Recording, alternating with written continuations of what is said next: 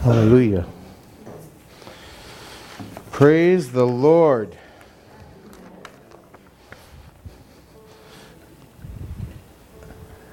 Well, I have the great opportunity. I don't know about you guys, but I have the great opportunity to bring the word this morning. So I will admit to you I'm very nervous because I don't normally do this, and I normally give 15-minute rah-rah speeches.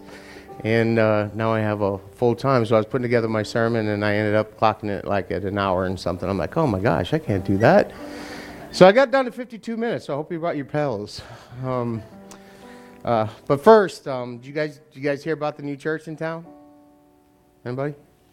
It's called the Well-Rounded Church. They have 4 services. There's one for those new to the faith, one for those who like traditional worship, and one for those who has lost their faith, would like to get back to their faith. And then there's those who have had bad experience with churches, and they can complain about it. Okay? Now they call these services several different things, but these are what they call the services: finders, keepers, losers, weepers. Okay. Anyway, no fun, right? I did that so I could get relaxed. So, anyway, praise the Lord. This morning I'll be speaking on the topic of worship, worshiping in spirit and in truth. And it's been kind of on my heart. We do a lot of it in worship practice nights where we just get together and talk and watch a video, and then we discuss what that means to us and what that means sometimes to the body of Christ and that kind of stuff.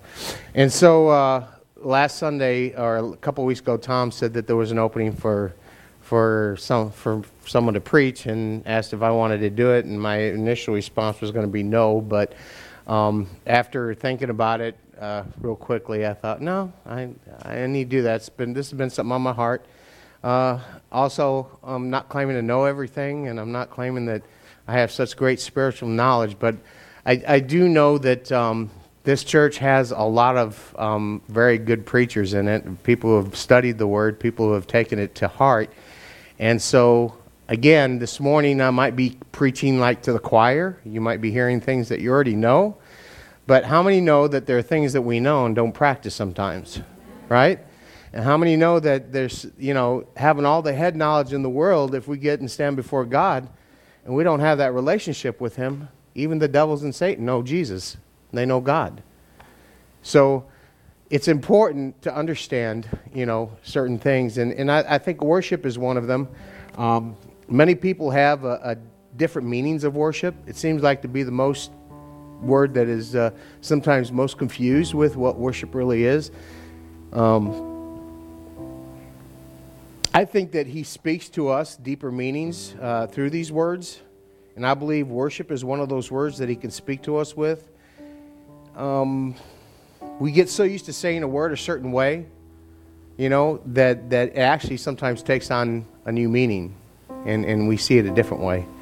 So now last week we heard from Wayne about the joy set before us, and Wayne made a statement that when Jesus was on the cross that He had us on His mind, and that really blessed me. I mean, I really thought, man, that's really awesome. How many here would have somebody else on their mind when they're hanging on a cross?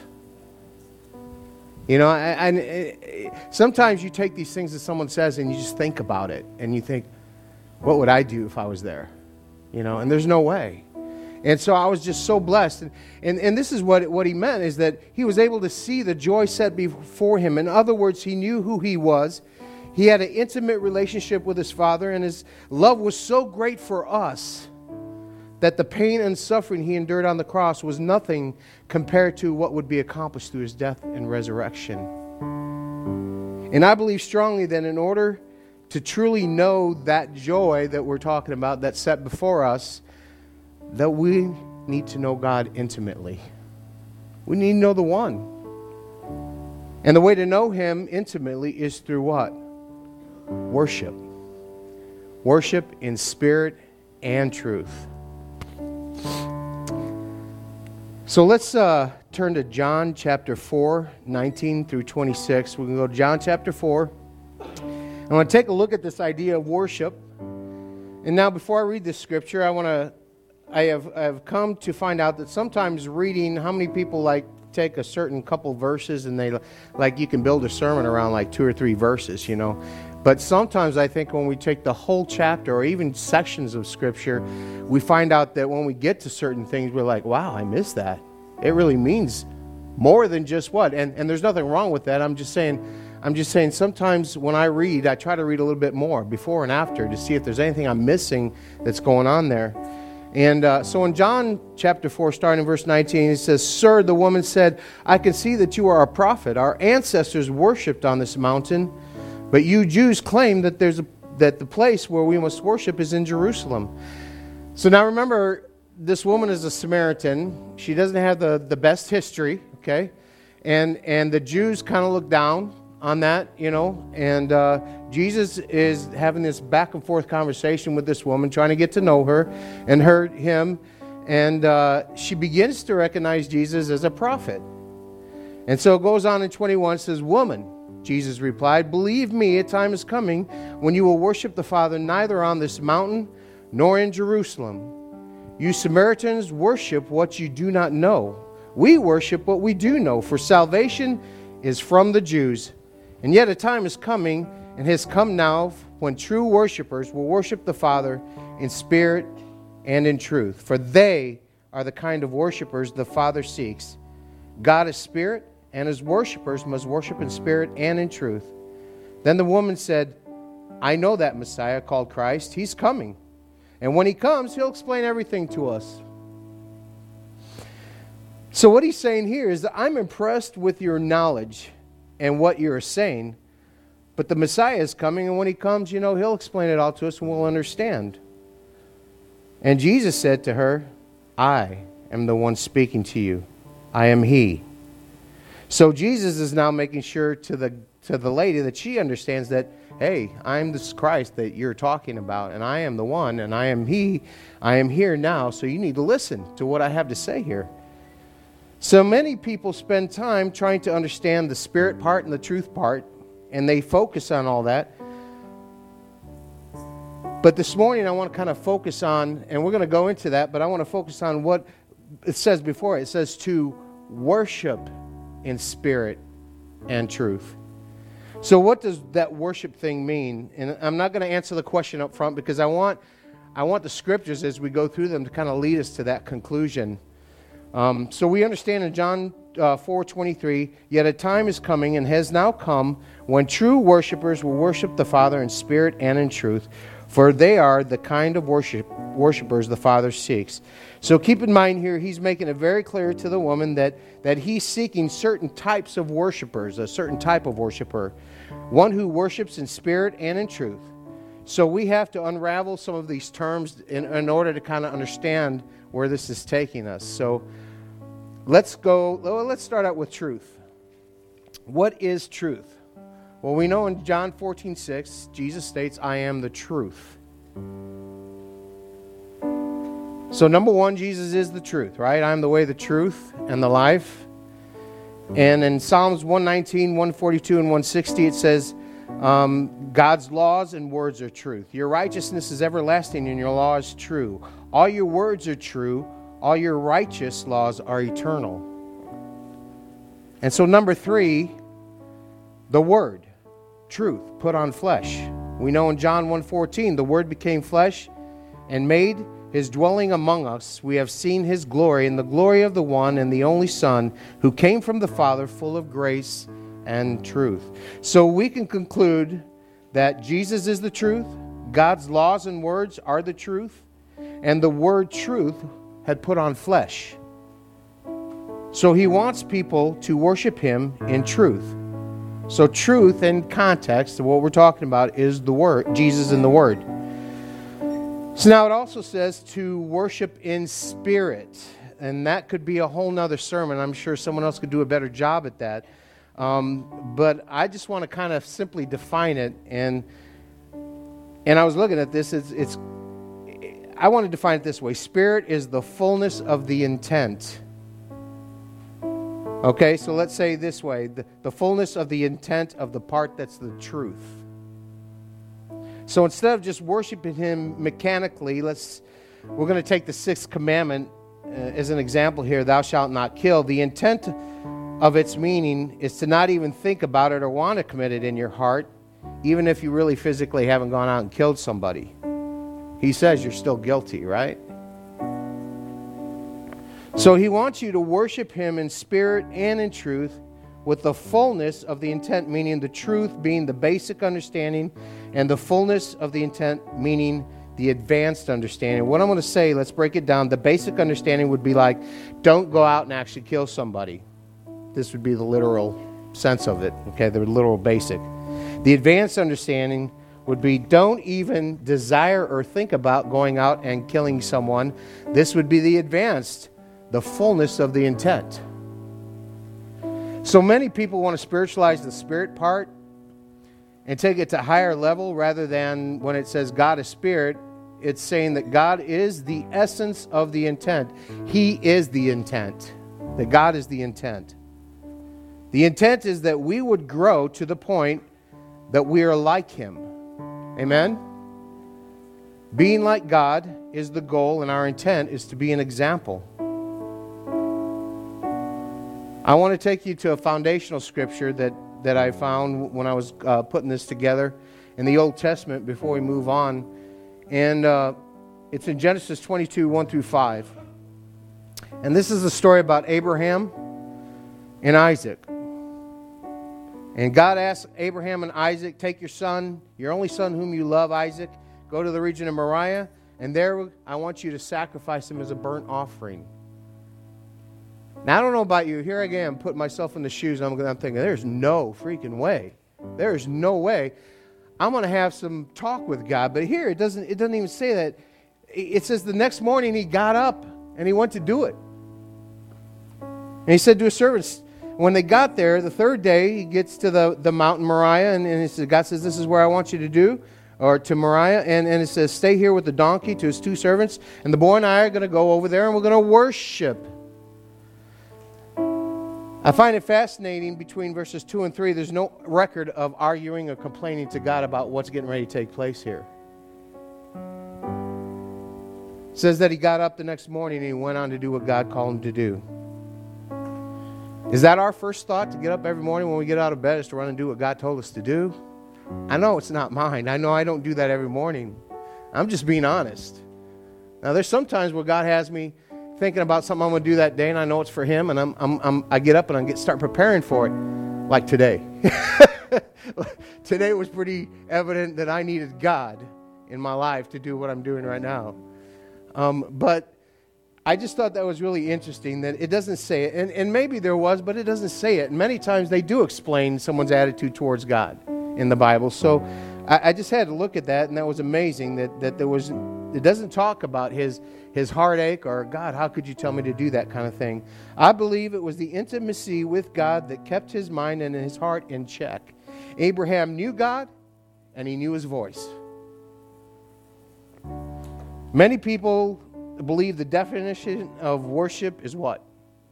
Singing, lifting your hands up, jumping up and down. Okay? Anybody here think that that's what Abraham and Isaac and the two men went to do? I don't think so. I don't think there's anything that defines that, you know. I think they went to, because here, let's take a look. I don't think we can use that definition here, because the worship means to bow down in great respect, to honor, to give homage and submission. And I believe that Abraham was going to honor in great respect, in homage and submission, to do what God had commanded him to do. So in Genesis 22, verse 6, it says, Abraham took the wood for the burnt offering and placed it on his son Isaac, and he carried the fire and the knife, and the two men, as the two of them went together, Isaac spoke up and said to his father Abraham, Father? Yes, my son, Abraham replied. The fire and the wood are here, but where's the lamb for the burnt offering? Now at this point I'm thinking, you know what I mean? I'm thinking I'd be freaking out trying to answer my son why I don't have a burnt offering for God. Because I don't think Abraham sat down the night before and said, hey, Isaac, God told me I got to take you out I got to sacrifice you to God, and you won't be alive after tomorrow afternoon. I don't think he did that. I think that he knew God's voice. He knew who God was. He had this relationship. It was so intimate that he knew God was going to provide a way. He didn't know how. He didn't even know why this was happening other than it was a test of obedience to him.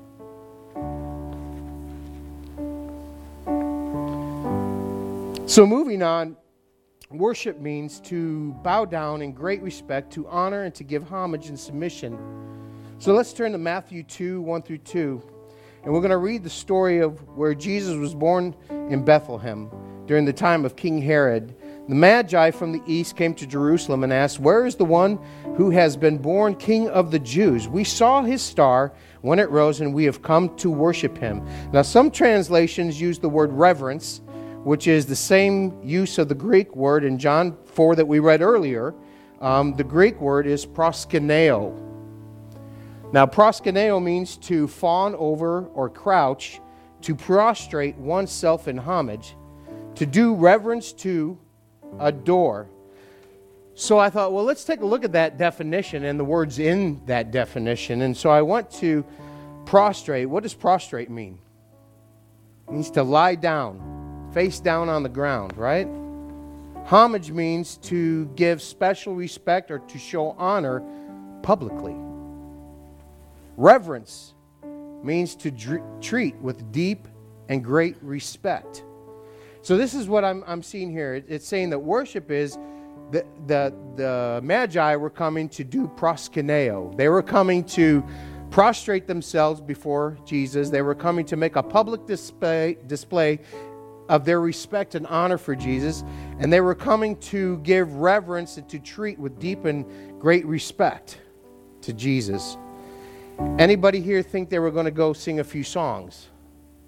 I don't think so. Now maybe they did. Maybe they're saying, la la la la la la la la la. I don't know. But I didn't get that feeling when I was reading the scripture. So I believe that when we use the word worship for singing and raise our hands, we should probably really be using the word praise. Because what does it say? It says to praise him with a song, praise him with a harp, praise him with a cymbal. And I'm not trying to diminish the value of a word here, but what I am trying to do is say that we're doing praise is great. We're doing it. That's awesome. But we're just using the wrong word for the wrong definition for the wrong word. And worship has a different definition. It says we're going to go on and finish Matthew 2, 3 through 4. It says, King Herod was disturbed. Why was he disturbed? Because he thought this king was coming to take his place. And so he calls all the people's chiefs and the preachers and the teachers of the law, and he asked them where Messiah was going to be born. And they said, in Bethlehem in Judea, for this is the prophet, what the prophet has written. So apparently Herod knows about this prophecy, but you, Bethlehem, in the land of Judah, are by no means the least among the rulers of Judah, for out of you will come a ruler who will shepherd my people Israel. Then Herod called the Magi secretly and found out that from the exact time the star had appeared. And then he sent them to Bethlehem and said, "Go search carefully for this child, for as soon as you find him, report back to me so that I may too go and worship him." Now, I think we all know that King Herod didn't have any plans on going to worship Jesus, because it goes on to later say what his plans were. But what we are finding out here is that worshiping is bowing down in submission to an authority, to showing honor, homage, and great respect, but also the idea of submission. And now I know submission wasn't in that definition, but bowing was. And so I said, what does it mean to bow down before somebody? It means to obey, pledge allegiance, to submit one's will to someone, especially in reverential or servile manner. Much like, I would say, the kings and queens. Like back in the old days where they had kings and queens. You always saw them like if the queen or king was passing, it was like, like this, or, it was like this before the king on the throne, or it was like both knees down on the ground like this, depending on what was going on. And so, you see, bowing is a form of submission, and the Magi knew that when they were coming to submit to this king. So let's continue Matthew 2, 9 through 11. After they had worshipped, after they had heard the king, they went on their way, and the star they had seen when it rose went ahead of them until it stopped over the place where the child was. When they saw the star, they were overjoyed. Now, I kind of think here's an example of what Wayne was talking about, being overjoyed, the joy set before us, because they knew where they were going. They knew they were coming to submit themselves to a king. They knew ahead of time that this baby that was being born was the Savior of the world. And their heart felt that joy of what was coming before them. On coming to the house, they saw the child and his mother, Mary, and they bowed and worshipped him. There's the word worshipped again. And then they opened their treasures and presented him with gifts of gold, frankincense, and myrrh. Now notice it says 3 gifts, not 3 magi. I just had to throw that in there. It could have been more people. You know, it doesn't really say there were. You know, we've kind of taken that and made it that, but that's not the important thing. The important thing here is that they came to worship him, pay reverence to him, and present their gifts to him.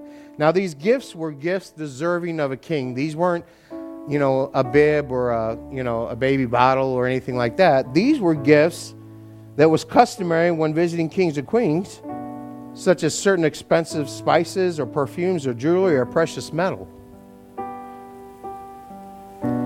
So I don't think it would have meant much if they were like a baby blanket or something like that. You know, I really don't. But they brought expensive things that the King Jesus probably had no idea what it was, you know, at that point. He's just laying there, you know, in a manger or in a bed with his mom and dad, and here come these wise men, and they come and they start presenting these expensive, lavish gifts for a king. And so in verse 12 it says, having been warned in a dream not to go back to Herod, they returned to their country by another route. And then Jesus was led by the Spirit. We're going to move on to Matthew 4, 1 through 3. We're going to go into another section of Scripture here now. And then it says that Jesus was led by the Spirit into the wilderness to be tempted by the devil. After fasting 40 days and 40 nights, he was hungry. Can't imagine why. The tempter came to him and said, are you the Son of God? Tell these stones to become bread. Who led him there? The Spirit. It says the Spirit led Jesus there. So God really had a job for Satan. And that was, you know, I think it's funny that Satan, regardless of what he thinks, he's still serving God. He's serving God's purpose. And he will bow before him, and he will submit himself to him, and he does all the time. But his job in this role was to tempt Jesus. And in this case,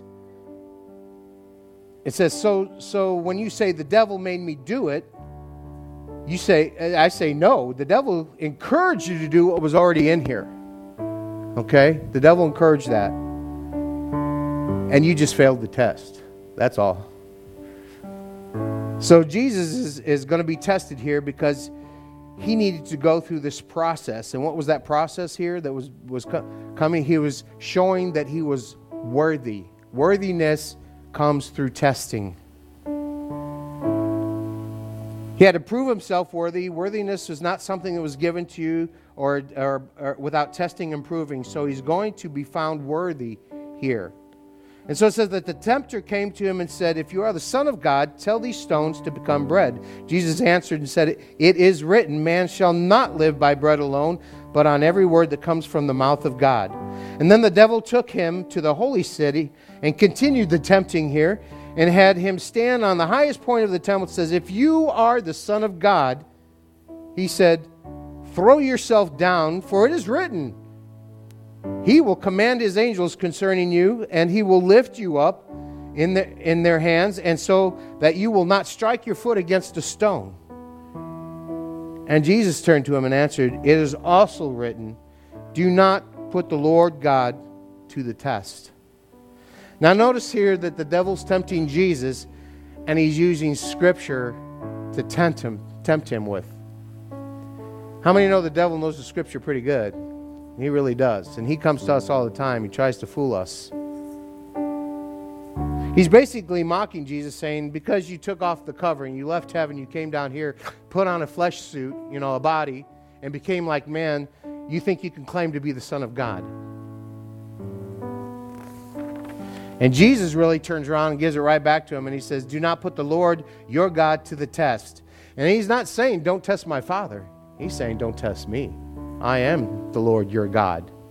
He's putting Satan in his place. He's saying, hey, don't you even test me or tempt me anymore. Get away from me. I am the Lord your God. And again, the devil took him to a very high mountain and showed him all the kingdoms. Oh, I'm sorry, let's go on. Jesus said to him, away from me, Satan, for it is written, worship the Lord your God and serve him only. And Jesus said to him, and the devil left him, and the angels came and attended to him. Now, why did the devil leave him? Because the test was over. He passed the test. Game over. It's all done. And so the devil moves on to go do some more testing somewhere else. And remember what worship has to do with being. It means to prostrate yourself, lie down, face the ground before God, give homage, meaning special respect and honor shown publicly, and then submission to place oneself under the authority of another. So the devil is saying here, I'll give you all these worldly things. All you have to do is bow down, show me some respect, and honor and submit yourself to me. And Jesus replied, you shall not tempt the Lord your God. And he ends with, and you will serve him only. So now we see here that worship is connected to serving. Okay? So if your attitude is all wrong when you bow down, I hate to say it, but it's phony. You will have no interest in serving. So for us to serve the King, there has to be a humility, there has to be a humbleness, a broken contriteness that makes you want to submit yourself to his authority. And what he's saying here is that God is who you worship, and God is whom you serve and serve alone. So hopefully we're getting a better understanding of what the word worship is and what it means. I'm going to go ahead and continue in Matthew 8, verse 1 through 3. Where Jesus comes down from the mountainside and some large crowds he's been preaching, and a man with leprosy comes in and kneels before him. Now that word kneel or knelt is bow, worship, whatever you want. It goes back to that word proskuneo. And it says, Lord, if you are willing, you can make me clean. And Jesus reached out and said, I am willing. And what's he do? He heals the leper immediately, becomes clean. No half hour of, in the name of Jesus, blah, blah, in my name and blah, blah, blah. He just said, be healed. It's done. So again, there's no hint to here of singing and dancing. I'm sure he didn't come up and go, hey, Jesus, da-da-da-da-da-da. Heal me, No, he gave honor, great respect, and he bowed down before him and worshiped him and said, God, in your great mercy and love, heal me.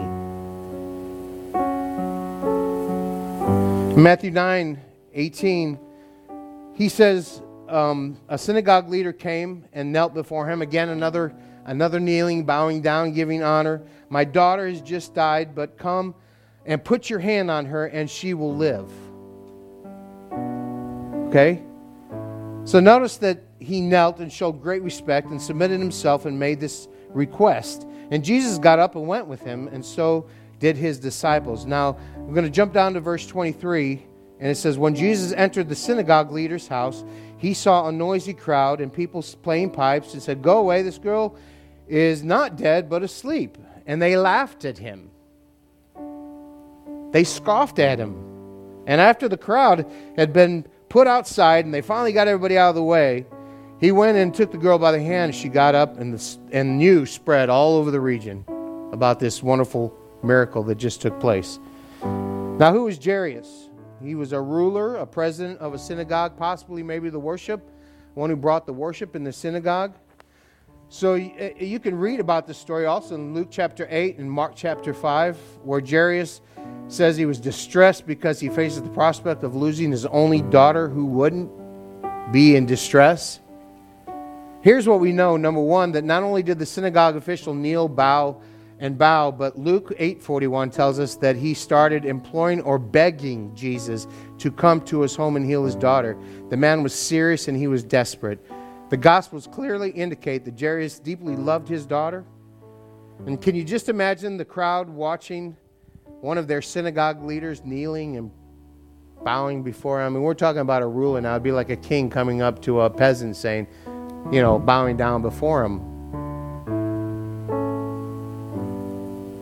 Number two, we know that it took some time before Jesus got from where he was to the funeral or to the house.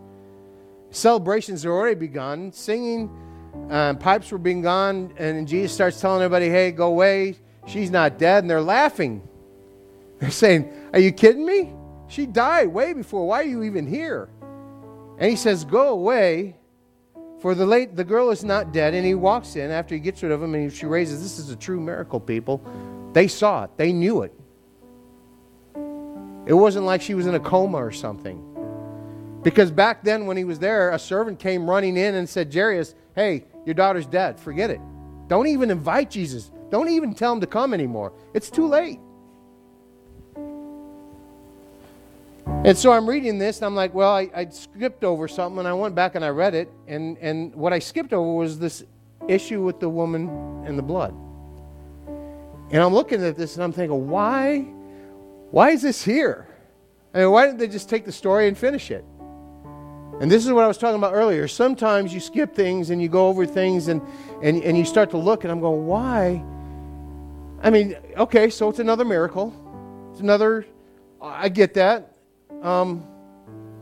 It took longer for Jesus to get here. This happened in between that. So it kind of helps present the story of Jesus getting there later. And not enough time to really do what everybody thought the way it should go. And I'm sure many people think Jairus was along the way saying, come on, Jesus, let's go. Why are you taking so long? My daughter's dead. They told me she's dead, and you said she's okay. Why are we taking so long, But no, I think there's more to it. And as I kind of cheated, I like to get on the internet and go, well, why did Jesus do this? Or why did And Jesus, it says in verse 20, just then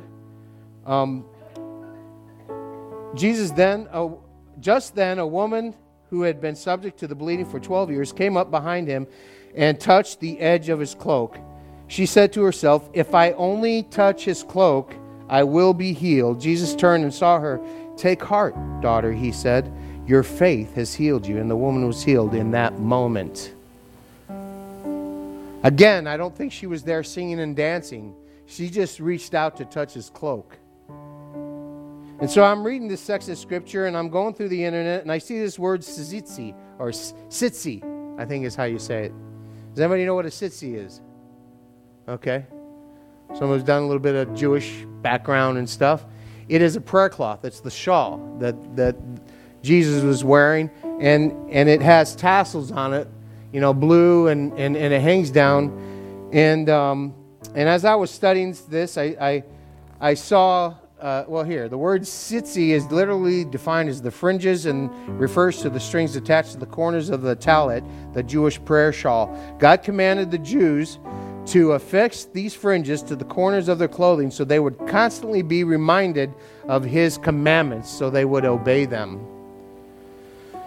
And so again, I'm thinking, well, this is interesting. It's more than just touching the hem of a garment. There's actually some symbolism here. And they threw out the Numbers 15, 37 through 41. So I want to read that. And it says, the Lord said to Moses, speak to the Israelites and say to them, throughout the generations to come, you are to make tassels on each corners of your garments with blue cords on each tassel. And then you will have these tassels to look at, so you will remember all the commands of the Lord, that you may obey them and not prostitute yourselves by chasing after the lusts of your own heart and eyes. And then you will remember to obey my commands and will be consecrated to your God. For I am the Lord your God, who brought you out of Egypt to be your God. I am the Lord your God. So as He said to make these tzitzis attached to the hem of your garment so that you would remember God's law, okay, that you remember his laws. Could it be possibly that there's a link here to worship? I don't know. Maybe. I might be stretching it a bit, but I find it interesting. Could it be that God's saying by not chasing after the lusts of our own hearts and obeying his commandments that we are bowing down and paying homage and submitting ourselves to him? That the link of the sitzi would be his His walking, talking Word made in flesh. He's the truth. He's the way, the life. Now, I find it funny that between, Jairus and the healing of his daughter, there's this scripture.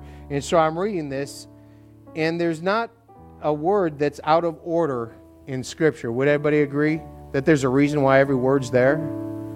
That everything is the written word of God, and it means something. It has some special representation regardless. And it's not out of order either. There's no word that doesn't belong there, and there's no word that's out of order. So I'd ask the question, why is it there? And sometimes I believe we miss things by skipping over Scripture. Let's go to Matthew 14, 22 through 24. Immediately the disciples get into the boat and go on ahead of him to the other side while he dismissed the crowd. And later he dismissed them, and he went up to the mountain. So here's a story about Jesus preaching to people. And he tells the disciples, go ahead, I'll be out there later. But they're crossing the sea, okay? They're going to cross the sea. And it's not like he was going to be ready in 5 minutes. He says, go ahead of me, get ready to go, because it's going to take some time to cross the sea. And he goes, I'm going to let these people go. I'm going to go upside to the mountain. I'm going to get alone with God. I'm going to pray. And then I'm going to come down and I'll meet you later.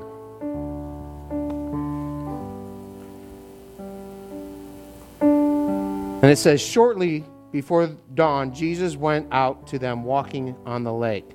That's why. I don't think the disciples had any clue he was going to come meet them walking on the water. Do you? I mean, I don't think they had any clue. And I don't even know if they had a conversation, but it doesn't say it. It's just like Abraham. They got on the boat and they went. It doesn't say, well, God, how are you going to get, or Jesus, how are you going to get back there? How are you going to, they didn't have, it doesn't go into a conversation. So I'm assuming that there was no conversation. And they just were obedient and they went and did what Jesus said to do. And then later that night, he comes walking, and the disciples see him walking on the water, and they were terrified. He says, it's a ghost. And they said, and cried out for fear. But Jesus immediately said to them, take courage, it is I. Don't be afraid. Lord, if it's you, Peter said, what? Let me come to you on the water. And what did he say? Come. And so Peter gets out of the boat. And he starts to see the wind and the waves, and he starts to lose focus, and he starts to get this fear in his heart, and he starts to sink. And Jesus reaches out with his hand and caught him and said, you of little faith, he said, why did you doubt? And then they climbed back into the boat, and the wind died down. Now, many people would stop right there because that's really the end of the story. But if you read the next verse, 33, it says, those who were in the boat worshipped him, saying, truly, you are the Son of God. So I'm thinking, and it says, then they crossed over the lake and they went to the land of Gennesaret. I'm thinking, I had to read all of this to get to that word, bow down and praise you, or praise him. And you see, Jesus had to dismiss the crowd and do all these things so that he could come walking on the water. Because at this moment, I believe the disciples were verifying in their heart as they saw that only the Son of God could do what we're seeing. So now Jesus is making a point that I am the Son of God, and they're acknowledging him as the Son of God. And then in Matthew 14, 35 through 36, we go on to read, and when the men of that place recognized Jesus, they sent word to all the surrounding country. People brought all their sick to him and begged him to let the sick, what? Touch the edge of his cloak. There's the harmony. There's the sitsi part again. And all who touched it were what? They were all healed. It doesn't say some were healed. It doesn't say that every other person got healed. It says that everyone that came and touched his garment, they were healed. And I just want to clarify right now, I'm not saying there's some supernatural spiritual thing going on with the sitsi, okay? What I am saying is that the sitsi is a symbol of God's commandments and observance in spirit and in truth, as in the full intent and in the basic understanding. You see, Jesus came to break the curse of the law, not to get rid of the law, but to break the law, the curse of it, okay? to break the curse of the law. So I believe that story was thrown in there because what he's saying is, by her touching, he's saying, look, I'm here. I am the Christ. I'm the living God. I'm the one that can heal you. I am the person in flesh now. I am no longer, this Old Testament thing, but I've come and I'm new. And I am the one, and I have come to break the curse of the law so that you can be redeemed, your sins can be redeemed. So anyway, I found that so interesting, and so I would say just take some time when you're doing your devotionals and you have time to not jump around so much and to kind of read through things, because I found it very interesting. I thought that this could possibly have something to do with that. And so there were mostly Jews coming to him, and most of them probably observed the basic understanding, but not doing it in the fullness of the intent. There was hypocrisy. They didn't have integrity in the way they were walking it out. You see, there was no integrity. There's no integrity by looking at you thinking my hatred is so great. There's no telling what I would do if I had the opportunity to kill you. There's no integrity in that. Where is the integrity? My character is flawed. Everything in Scripture, I believe, is about character. So if you wanted to keep a commandment, but break it so bad in your heart, it shows fault in your character. Because it's all about, here we go, being transformed and conformed into the image or character of Jesus Christ. So look at the connection here again. He's saying, you of little belief. He does this miracle, stops the winds, and they get in the boat, and then they bow down to worship him. They didn't sing or dance or do any of that stuff. They bowed themselves in honor and respect and homage and said, truly you are the Son of God. We recognize that you have the authority. That's the other thing worship is, acknowledging the authority of Jesus Christ. When you worship, you are making a public and clear acknowledgement that the one in front of you has the authority and you don't. He has the authority. How many people understand that we got to kind of have a sovereignty issue going on, especially here in America? I really believe it. It's all about us. It's all about I. I like to say, I'm in charge. I say what goes on. You can't tell me what to do. It's I. It's all about me things, right? Well, it's that recognition of a higher authority that we need to bow down to and pay homage to with great respect and submission. That's what we call worship. This is critical to understand because it's the second commandment. You shall have no other God before me. What it's saying is that you shall not bow down to or pay homage to or have any great respect to or submit to any other God other than me. There's really only one authority. Now, worship has a lot to do with respect also. Matthew 15, 1 through 9. I won't read all of this because it's getting long. But basically, it talks about the Pharisees coming after Jesus saying, your disciples didn't wash their hands before they ate. And Jesus counteracts them and says, no, look, you say because you gave something to the synagogue that you don't have to honor your mom and dad anymore, and so you're breaking God's law. So they're saying, hey, you're breaking our old tradition, man's laws, and Jesus says, hey, well, what's worse? You're breaking God's law by not honoring your father and mother. The tradition is that the oldest son, when he gets the inheritance, is to be taking care of the parents if they're still alive, because someone might take advantage of them. And so the oldest son is there meant to take that money and use it to help them and take care of them and make sure that they live out their life as comfortable as possible. And the man's law that they were talking about wasn't just regularly washing your hands before you eat so you didn't have dirty hands. It was a tradition. It was a jar of water in a bowl, and you would pour the jar of water over the left hand and then the right hand, the left hand and the right hand. Okay?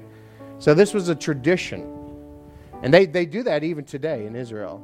And before they go and pray, even at the wall, they have cups and stuff laying out there so you go, do this little ritual.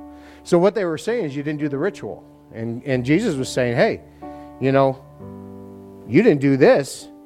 And it goes on to say that,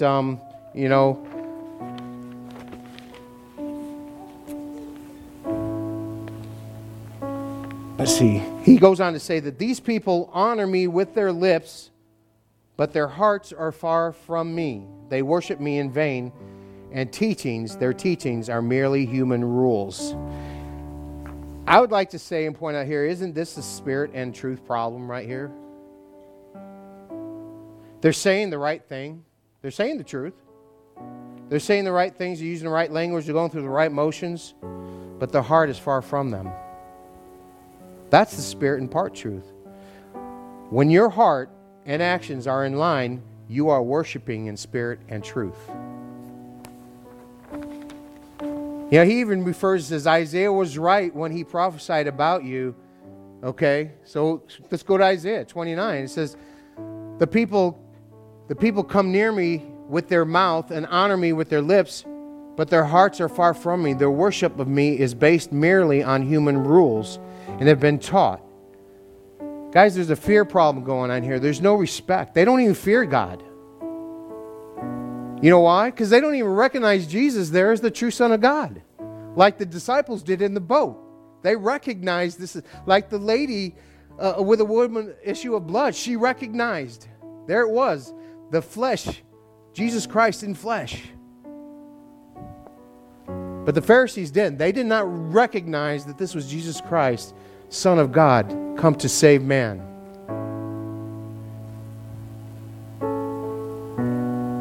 Because to truly fear Him, you would have to honor and respect and have awe and reverence to Him to understand who you are fearing. Therefore, I won't read all this to save some time too, but you can turn to it. I think I wrote the scriptures down in the notes.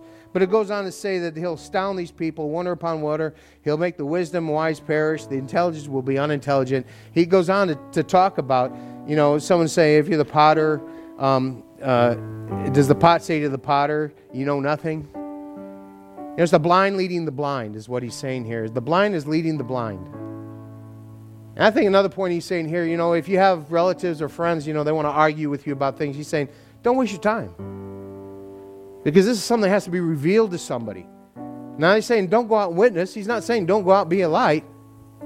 But when the time comes in someone's life, they're going to see and they're going to ask questions. You're going to be able to speak revelation into the heart.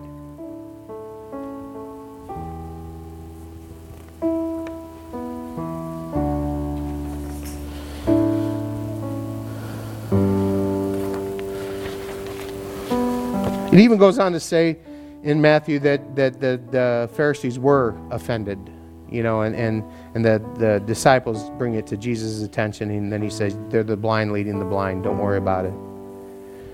And see, there should be no spins. I mean, the reasoning of the heart are the spins that we put on things to justify doing something that we shouldn't be doing. How many have done that? Taken something and justified it for you, but you knew all darn right and well it wasn't right. But you said, because of my situation, I have the right to do this. There should be no spins. It should be, Jesus said it, we believe it, I'm not going to do it. This is the man who has the true fear of God because he's living out what God said not to do. He's living out what He said to do. He said, Abraham, grab your son, go do a burnt offering. Okay. So he got up the next morning and went to do it. No arguing, no discussion. And I'm sure Abraham, again, had no idea what the point was other than, I'm going to be obedient to God. Matthew 15, 21, 26. Here's the, again, I'll try to go through it. Canaanite woman in the vicinity crying out, Lord, Son of David, have mercy on me. My daughter's demon-possessed. I'm suffering terribly.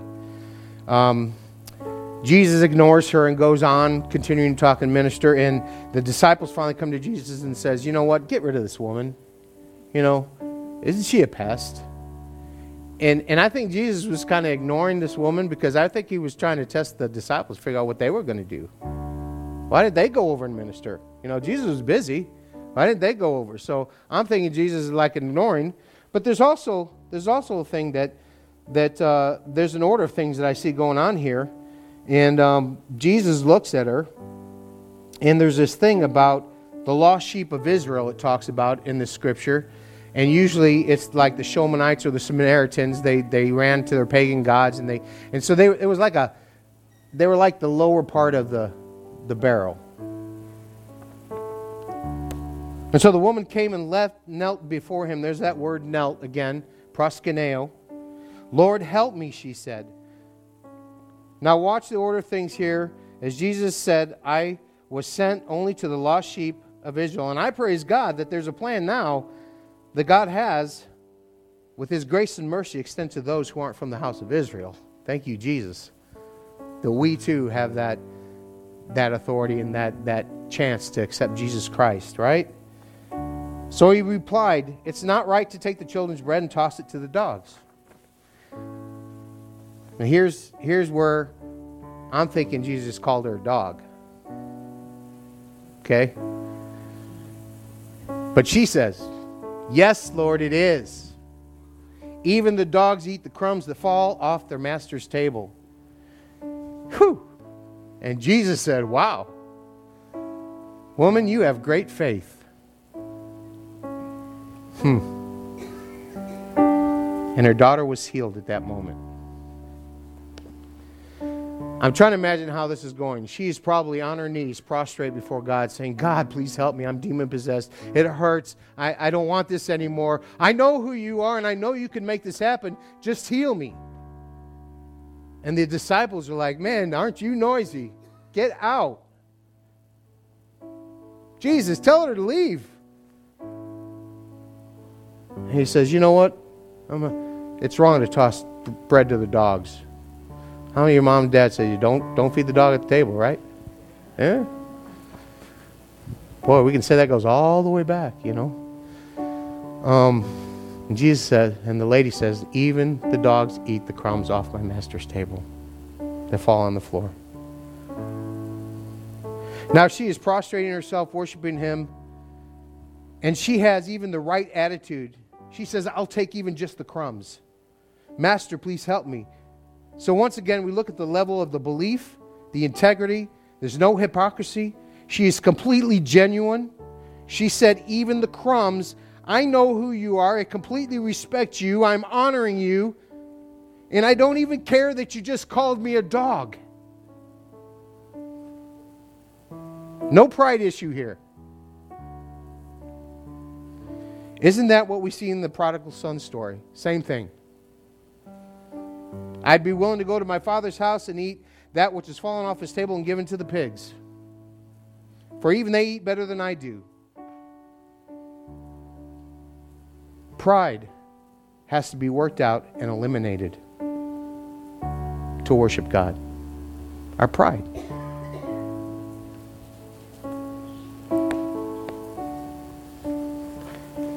It's showing respect. Deuteronomy 8:2. And the last point I want to make today, and I know this is long and I'm very sorry, but being humble is very important when you're worshiping God. It says in Deuteronomy 2, remember the Lord your God led you all the way in the wilderness these 40 years to humble and test you in order to know what was in your heart, whether or not you would keep his commandments.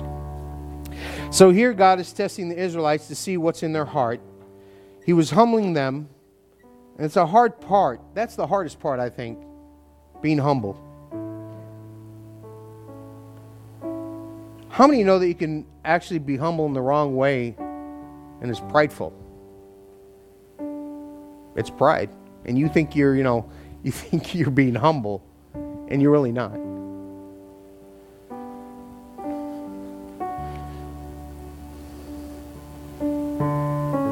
Notice she came to worship him, and she was willing to humble herself, even to the point of being called a dog. Yes, I'm a dog. Call me whatever you want. But even they eat the crumbs off their master's table. You can stop for a minute. Go ahead and start. So take a closer look here. First, there was worship, and then there was healing. I believe there's a connection we need to make about worship and healing. It's not about singing songs to Him. It's not about raising your hands or looking up to the sky, but rather about laying on your face, bowing before Him in complete humility, in complete submission, with no pride, saying, I don't deserve anything, God. But even the dogs eat the crumbs off my Master's table. And saying, please, I know who you are, Jesus. I know who you are. I respect you. You are. You are who I honor. Believe me, I know who you are.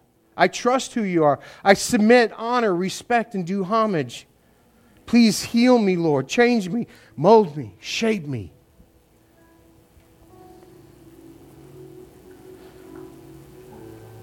Let's close our eyes.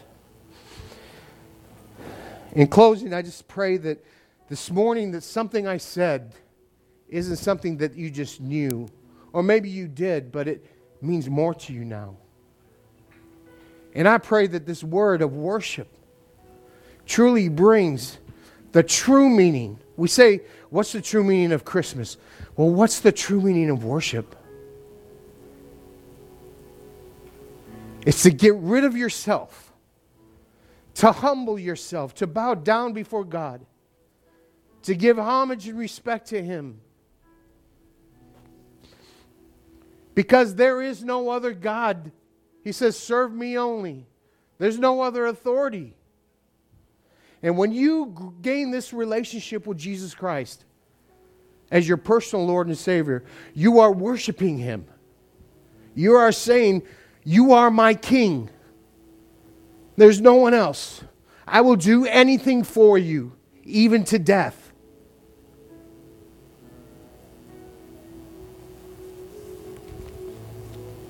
I know many of us know this already. Some of us maybe didn't quite catch the whole thing. But Jesus is saying, I'm the law, I'm the truth, I'm the way, I'm the life, I'm everything. I'm the Word. All you have to do is come and bow before me. And I'm going to release all my blessings, all my shower you with love. And you're going to find out that He has great respect for you. And you're going to be saying, I don't deserve it. He's going to say, yes, you do. You're my child. You're my daughter. You're my son.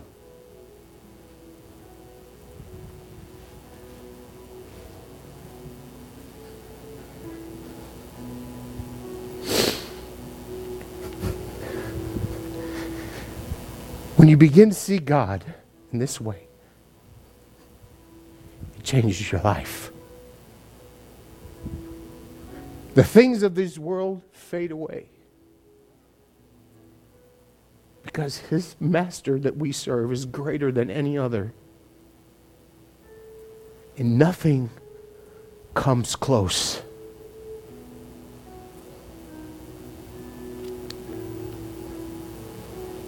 So I'm going to pray, and I want to give you an opportunity to respond. And if you need to come up here, let's bow before God. Let's get before Him. Let's show Him the respect and the honor. Like they did the Queen and Kings. Let's tell God this morning, God, maybe I understood, but I didn't fully understand. Maybe I haven't really, in my worship to you, been bowing down, submitting my life to you and all the things that you've asked me to do, and I'm not obeying. Maybe I'm not giving you the respect I need to do, but God, show it to me. Because I want to. This morning, I want to give you the homage. I want to give you the respect. I want to give you everything that you deserve. So if that's you, or even if it's not you, maybe you're already doing it. Come up, let's do it again. It's not a one-time thing. Amen? So join me this morning as I'm praying. Let's bow our heads. Father, we come to you this morning as we move into worship and praise. And Father, we bow our hearts to you in worship. Lord, we give you great respect this morning, and we give you homage, and we submit, and we give ourselves to you. And Lord, we lay down our pride and we acknowledge you as the authority in our lives. Heal us, God, heal us. For there are many here sick. Forgive us of our sins, Lord, and bring us to repentance that we might experience the fullness of your glory.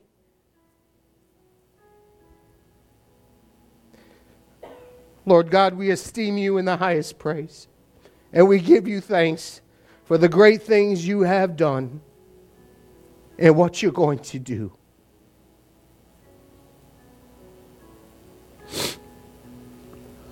Bless the Lord, O my soul, and all that is within me. Praise his holy name. Amen.